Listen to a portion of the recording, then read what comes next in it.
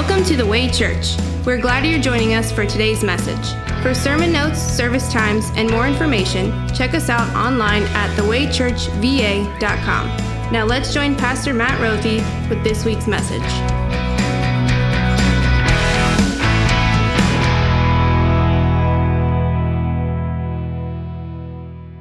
I warn you, John chapter 5 is not for the faint of heart. So be brave and let's dive in together, because what we're going to see is one of the most formative yet most freeing ideas in all the world. This is John chapter 5. So, because Jesus was doing these things on the Sabbath, the Jewish leaders began to persecute him. What things was he doing? Well, Jesus had just healed a man who was dealing with a handicap for 38 years. But he did it on a Sabbath. He did it on a day when Jewish leaders made up a man-made rule and said, no work, no nothing, don't do anything on the Sabbath. So they decided to persecute him, bully him. They were going to cancel Jesus. And so this is how he responded. In his defense, Jesus said to them, "My Father is always at work to this very day, and I too am working." Jesus didn't quarrel with them about their man-made laws. He didn't even talk about the Sabbath day. Instead, he said something he knew would rile them up. God is my Father, but I am God, and the work he does, that's my work, and I'm going about his work. And it doesn't matter what day it is. For this reason, they tried all the more to kill him. Not only was he breaking the Sabbath, but he was even calling God his own Father, making himself equal with God. Jesus gave them this answer: "Very truly, I tell you, the Son can do anything by himself. He can do only what he sees his Father doing, because whatever the Father does, the Son also does. For the Father loves the Son and shows him all he does. Yes, and he will show him even greater works than these, so that you will be amazed." Jesus said, "You're angry? You're upset? You want to kill me because I healed this man? Well, I'm going to show you even greater works than that. Something even better." We say, what's greater? What could possibly be greater than Jesus healing someone? Well, he tells us, and I'll read the rest. I promise not to interrupt anymore. This is John 21. "For just as the Father raises the dead and gives them life, even so the Son gives life to whom he is pleased to give it. Moreover, the Father judges no one, but has entrusted all judgment to the Son, that all may honor the Son just as they honor the Father. Whoever does not honor the Son does not honor the Father who sent him. Very truly, I tell you, whoever hears my words and believes him who sent me has eternal life and will not be judged, but has crossed over from death to life. Very truly, I tell you, a time is coming and has now come when the dead will hear the voice of the Son of God, and those who hear will live. For as the Father has life in himself, so he has granted the Son also to have life in himself. And he has given him authority to judge, because he is the Son of Man." This is the gospel of your Lord. You may be seated.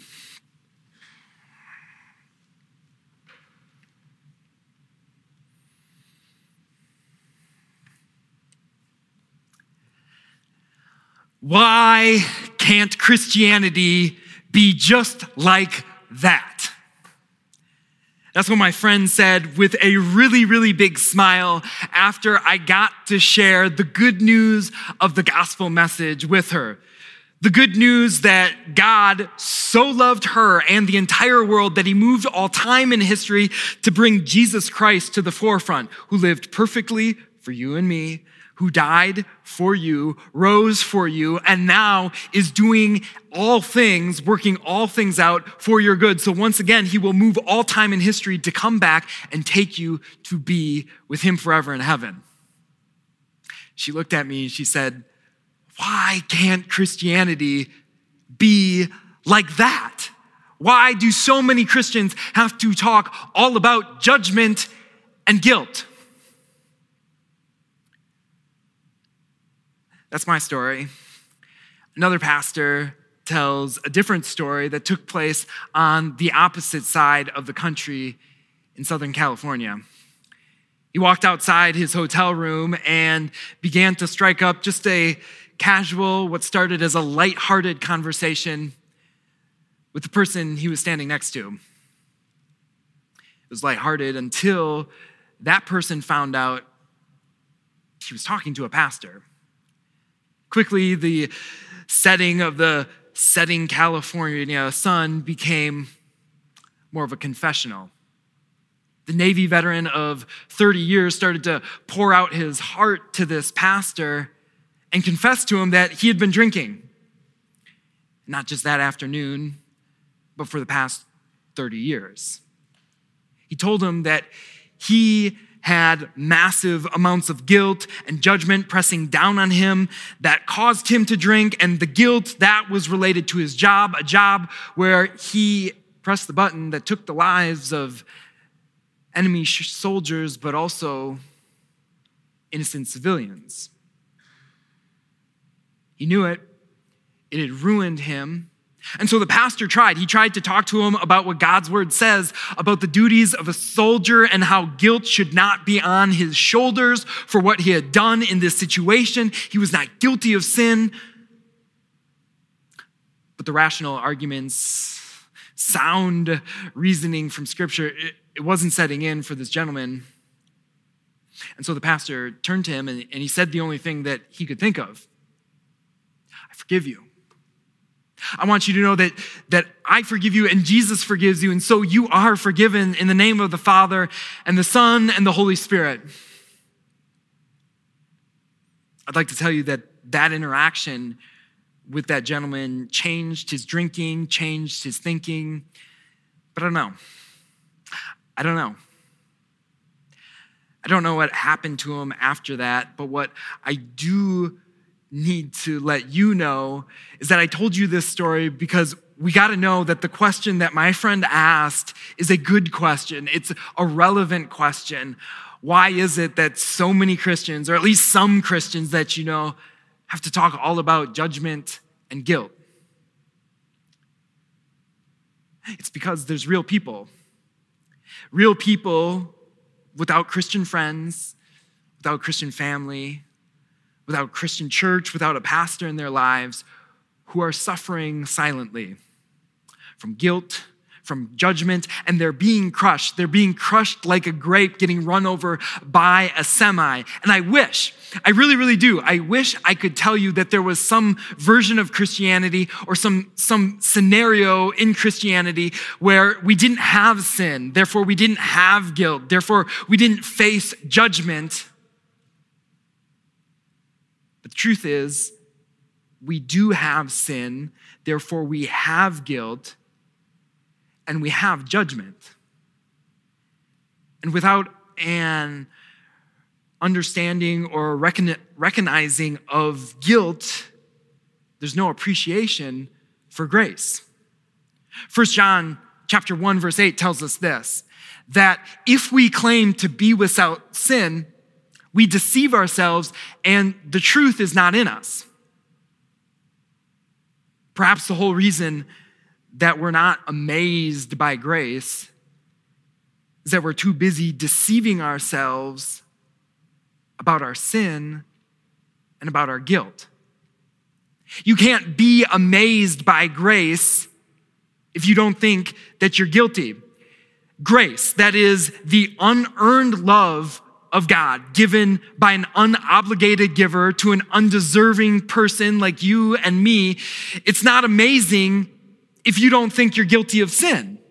Grace impresses no one if you think you're good. Grace cannot impress you unless you understand that you're bad. You have sin and we have guilt. And yet if we deceive ourselves, if we act as though it's all good, I have no sin, or at least I don't have as much sin as the people I came to church with today, or the people who didn't come to church at all today, what happens is we run the risk of becoming self-righteous, judgmental of other people, but also sucking the life out of ourselves as we deceive ourselves, lie to ourselves about the fact that we have guilt.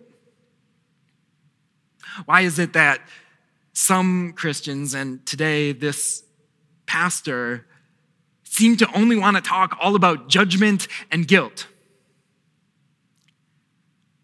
Well, I'm going to say something that's painfully obvious and yet shockingly overlooked. Joining us today for worship, in person, online, or listening to this podcast, are a variety of people, all ages, from all different backgrounds and families, with all different personality types. And yet there is one thing we share in common. It's guilt. We all face a guilty verdict despite the happy face that we all put on to the public. So what do we do with it? How do we deal with our guilt? How do you deal with, or are you comfortable with, the idea of judgment? What I want to do today is look at what God's word has to say about how you deal with guilt, how you deal with judgment. Because even though the Bible says that we have sin, therefore we have guilt and will face judgment, even greater than guilt, we have something more beautiful, more freeing than that.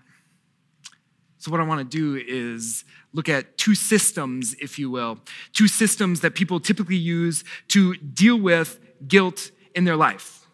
Here's the first one, ready? It's called the system of work. In the system of work, what you do is you follow rules in order to earn status, in order to earn a certain favor. You follow rules, and based on the work that you do or the type of work that you do, you get accepted, you get favor. But what happens when you do something wrong? Well, you don't. It's typically how the world works, and in a lot of ways, this is a good thing. But what about when it comes to things that you know you should do that you don't do, or things that you know you shouldn't do, but you do them anyways? Well, you end up with guilt. And guilt manifests itself in a number of different ways. Maybe it's a pressing weight or a sadness. Maybe it's a venting frustration. Maybe it's blame or defensiveness, but that's not how you deal with it. Those are only symptoms, manifestations of guilt. How you deal with guilt, well, the number one way that you deal with guilt in a system of works is you justify yourself. You rationalize the wrong that you do. You excuse it, even explain it, even defend it, or defend yourselves at any rate. And so we say this, in a system of work, you must work to justify yourself. Can I give you an example, maybe a lighthearted example of how this works, how this plays out? Well, ever since I was probably in high school, I have had the dream of one day living on a boat, living on a houseboat to be exact. In fact, when I was in college, my brothers and I almost bought 2 massive pontoons from a farmer who was selling them because we had this crazy idea that we were gonna build a houseboat. Now, this is a dream I've had my whole life. I'm pretty sure I've told my wife about this dream, and I'm not sure if she's taken me seriously. And looking at all of you, I'm not sure if you're taking me very seriously this morning. So let's say this afternoon, I go out and I decide I'm gonna do it. I'm gonna pull the trigger. I'm going to buy a houseboat. And then what I do is I put my sons on it and I tell my wife to meet us by the city dock, and I pull up in this and I say, hey, look, surprise, I bought a houseboat. Well, in this scenario, that would be wrong. That would be wrong to just go out and make this purchase without consulting my wife or seeing what she thinks about this. So what I'm going to need to do is justify myself. At first, it's going to sound like this. I'm going to point out all the neat features on the boat. When that's not really working, what I'll probably do is say, hey, look, this isn't like some super yacht. This is something with a few little sacrifices we can afford.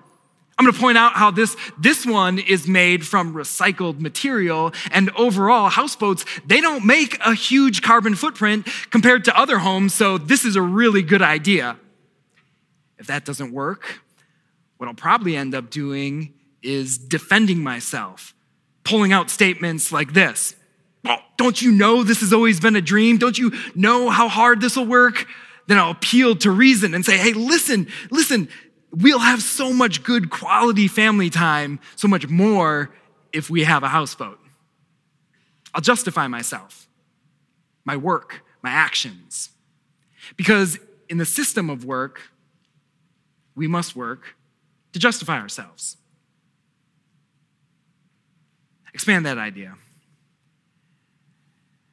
You know what you should do. You know what you could be. You know your potential. You know that you don't always do the things that you want to do or you should do. And before God, you certainly don't do everything that he says, and you do some of the things, at least, that you know that you shouldn't do. So how do you justify yourself before God? Moms, wives, women, how do you do that? What things do you say to yourself or to whomever will listen in order to validate yourself, in order to get recognition for the work that you do so that it seems right, feels right, sounds noble? Husbands, men, have you ever announced to the whole room and yet to really nobody that you do the dishes just so that everyone knows that you're pulling your weight? More seriously, what contributions are you holding on to? What trophies, what works are you holding on to, or even holding up to God in order to justify yourself, in order to validate yourself, in order to defend yourself even when it's not defensible? How are you justifying yourself before God? Republicans, Democrats, or those of you who are somewhere else on the spectrum? How do you defend your position, your morality? Oftentimes you read the news and you imagine that person whose mind works very differently than yours, and you compare yourself. You judge them, not because you care so much about them, but because you care about yourself and you care about justifying yourself, even if it's in your own mind, even if it's over and against someone who's fictitious and you haven't even met. In the system of work, we work ourselves to the bone in order to justify ourselves before others, which, even though we don't always think about it, is to justify ourselves before God. We say, don't they know what I'm up against? Don't they know how hard I worked? They wouldn't say that. They wouldn't think that. They wouldn't do that if they knew how busy I was, if they knew how important I am. Compare, judge, all. Why? To justify ourselves before others and before God. Harry Houdini is probably a household name that you've heard before. He was the great escape artist who would often bind himself up with all sorts of combinations of chains and locks and straitjackets, even burying himself, putting himself in trunks or other things that were really, really difficult to get out of, and yet nothing could confine him. He'd always get out, right? Well, he started accepting challenges from other people in order to really up the ante. And people would suggest ideas of how to confine him. And one time he accepted a challenge. He accepted a challenge from a prison official who wanted to see if Harry Houdini could get out of a particular prison cell. And so he accepted the challenge.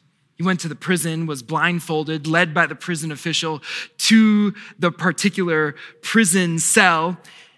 The door was closed behind him, and immediately took off the blindfold. He began tinkering with the lock, fiddling it, wiggling it, doing everything that he knew how But after 2 hours, Houdini made little to no progress whatsoever. Uncharacteristically of him, he yelled to the prison official and said, "I give up, I'm done, I can't get out."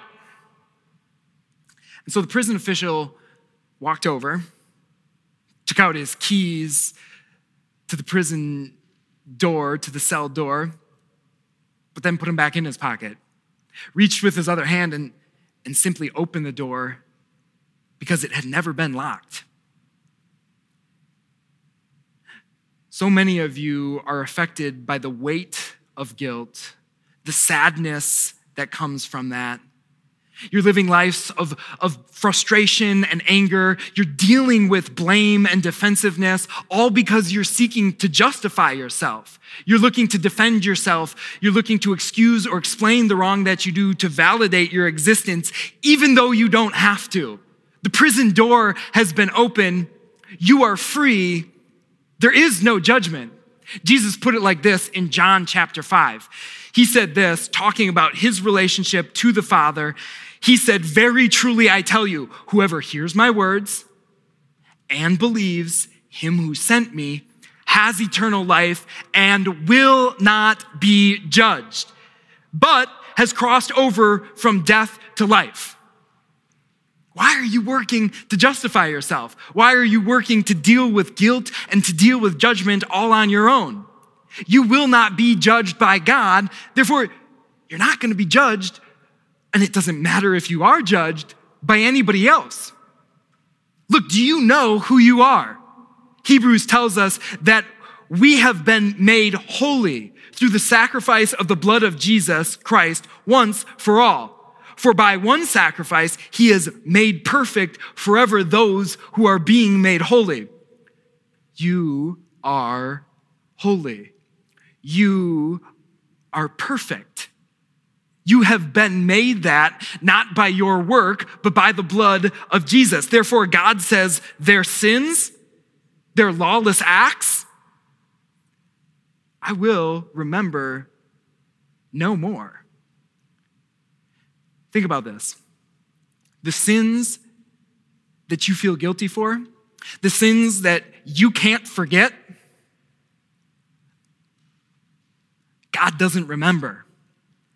Therefore, you are forgiven. You are free. You are justified. Justification is a legal term. In the first century court of law, when someone had an accusation against them, they were brought before a judge. He would hear the testimony, see the evidence, and then if they were guilty of the accused crime, well, they'd suffer the punishment. But after hearing the evidence and the testimony, they were innocent of the accusation. They would be allowed to go free. They would be justified. Justification is the gracious, free gift that God has given to you, not because of your work, not because he's obligated to, not because you're any sort of darling or beauty, or he really thinks you in particular are really, really good. No, not your last name, not any work or thing that you have done to earn his favor. God has simply, because of his son, because of Jesus, made a declaration that you are not guilty of your sins, that you are innocent. That's the judgment. That's the verdict, that you have been justified in Christ. And that leads us to the second system, or the second way in which we can deal with guilt and deal with judgment. It's the way in which God deals with your guilt and your judgment. John chapter 5 says this, "Very truly," this is Jesus speaking, "very truly, whoever hears my words and believes him who sent me has eternal life and will not be judged, but has crossed over from death to life. Very truly, I tell you, a time is coming and has now come when the dead will hear the voice of the Son of God, and those who hear will live. For as the Father has life in himself, so he has granted the Son also to have life in himself. And he has given him authority to judge because he's the Son of Man. There's really two systems. There's two ways in which you can deal with the guilt, the judgment that we all face. One is the system of work, the first one. The second is a system of grace. In the first, righteousness or rightness with God is something that comes from doing work, observing rules. In the second, righteousness or rightness with God, it comes by faith. It comes through grace. In the first system, we work to justify ourselves. In the second system, we do nothing. In the first system, laws are followed, and what we get is an earned reward. In the second system, what we're given is a gift for free for the sake of Jesus. You can picture these two systems maybe like a courtroom. In the first system, what happens is you and I are on trial. We're on trial for the things that we have done wrong, sins. And because of that, we face a judge. The judge is God, and there's a prosecuting lawyer whose name is Satan, the devil. And in this first system, what we do is we ask God, because it's the system of work, to judge us based on our work, based on our merit, based on the rules we did or did not keep. And so the prosecuting lawyer is onto this. He opens up the book of the law and he points to all of God's law and says, see, they didn't keep them all. In fact, you say if they broke one of them, they broke all of them, and so they are guilty. They are guilty of punishment. And since we're seeking to justify ourselves, we're our own lawyer. We seek to kind of, downplay what we did, to explain it, maybe excuse it. We want to defend the things that we did and defend ourselves. But you know what they say about someone who is their own lawyer? They have a fool for a client. No amount of justification, no explanation that we give would ever be enough, because God is just, his word is true and right. That's the first system. In the second system, it's much the same. We're on trial for the wrong that we did. We face a judge who is God, and there the prosecuting lawyer is Satan, the devil, pointing to the rules, saying, look, we deserve punishment. We deserve that because we broke all of the laws. And yet in the system of grace, we have a lawyer. We have someone who's defending ourselves, and his name is Jesus. John chapter 5, verse 25 says this, and God, the Father, has given him authority to judge. So what happens? When it comes time to read the verdict, our God, the judge, pushes back from his chair, calls his son up to the stand, not as a witness, not to bear sin, but to the judgment seat. And Satan starts pouting. He starts going, no, you need to judge them. You need to judge them according to what they did, according to the wrong. And God just laughs. He just smiles and says, no. I love my son, and I have given him all authority to judge. And so Jesus takes the judgment stands, and what he says is that I am perfect. I'm holy, I'm righteous, I'm guiltless, I'm sinless. And so all of that, I'm gonna give to my client. I'm gonna credit to my client. Therefore, you are justified. You're free to go. Your sins are no more, they're forgotten. The door has been opened. Your chains have been let loose. You are free in Christ. You are forgiven for Christ's sake. You have been judged, but not according to your work, according to Christ. Therefore, go and live free. You have no guilt.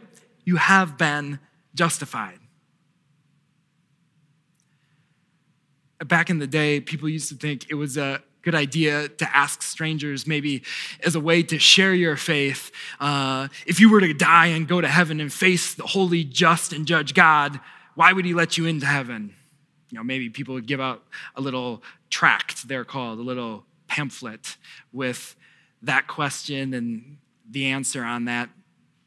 I don't think that's such a great idea, great way to share your faith.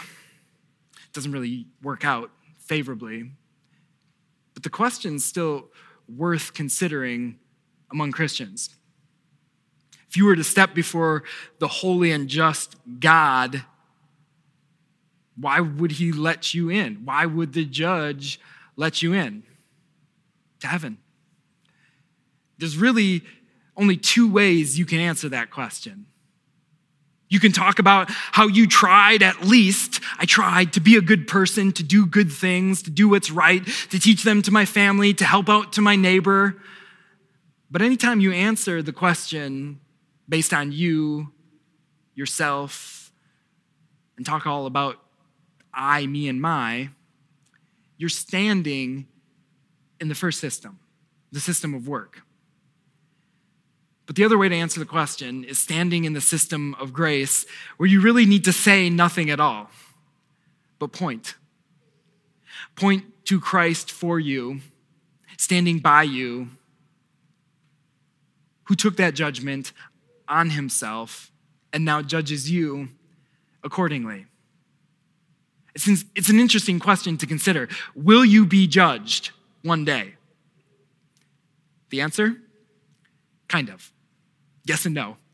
Yes, you will be judged, but no, you will not be judged according to the things that you do and the things that you didn't do. What you will be judged according to one day when you do face the judge before the throne of heaven is the work of Jesus Christ. Whoever believes this, whoever believes these words will not be judged, but they have already crossed over from death to life. Friends, do you realize how freeing of an idea this is? Do you realize how freeing it is to no longer live in a system of works, but to live and stand in a system of grace? Do you understand how freeing it is to know that all your life you do not have to work to earn your favor, your status before God? I mean, think about it. Do you realize that right now you are loved by God more than you possibly could imagine and as much as you ever could? Right now, presently, you are absolutely loved by God. There's not one thing that you could do more or less to get more love from him. He already loves you. What would you do if you knew that you no longer had to justify yourself? You no longer had to validate yourself before God, try to prove yourself to him, and that transcends into your life and all your other relationships. So if you don't have to prove yourself to God, justify yourself to him, you don't have to justify yourself according to others. Do you realize how freeing this is? That we just need to push open the door and stop standing in guilt, standing in judgment, and walk out because Christ has opened the door for you. You are no longer judged because you are justified by grace through faith. In the 16th century, there was a gentleman, a priest, a monk named Martin Luther, who lived and grew up in a system, a church system that asked him to do works in order to make up for the wrongs that he did. In other words, what happened was God became a monster who dangled the carrot of heaven before Martin Luther and told him to jump high and grab it, but no matter what, he couldn't jump high enough. Instead, he was always falling short. But Martin Luther tried. He tried and tried and tried. And if anybody did the right amount of works, it was him, but it was never enough. His life was just spent on the treadmill of hopelessness and despair. But a breakthrough came. A breakthrough came when Martin Luther read and studied these words from Romans chapter 3, that this righteousness is given through faith in Jesus Christ to all who believe. There is no difference between Jew or Gentile, For all have sinned and fall short of the glory of God. And all are justified freely by his grace through the redemption that came by Jesus Christ. You're not justified by doing works. You're justified by grace. This idea completely transformed Martin Luther. It completely reorientated himself from a life that was lived from looking up, trying to completely and work in favor with God, to go and set free and just live and love others. And this made a huge difference. It made a huge difference that he no longer faced judgment from God, and so the judgment from others, didn't affect him, because Martin Luther would stand trial. He would stand trial before the most powerful judge in the world. On April 18th, 1521, an anniversary that was recognized of 500 years just last Sunday, Martin Luther stood before the Holy Roman Emperor Charles V, who told Martin Luther to stop talking about this, to stop writing about this, to take back everything that he had said to that point, and then he could go free. But Martin Luther had tasted real freedom. He knew that he no longer stood in that prison of guilt and judgment, but he had stepped out of it to real freedom. And so he stood there before the most powerful man in the world, and I want to read the words that he said. He said this, when asked to take back what he had said, "I cannot, and I will not retract anything, since it is neither safe nor right to go against conscience. I cannot do otherwise. Here I stand. May God help me. Amen." Here I stand. Pretty powerful words, right? And they're words that are well remembered. But can I share with you the words that Charles V said in response to Luther? Here's his reaction. He pronounced this. He said, "I've decided to mobilize everything against Luther. My kingdoms and dominions, my friends, my body, my blood, and my soul." Pretty chilling words, right? But I share these words with you because there is a ruler of this world.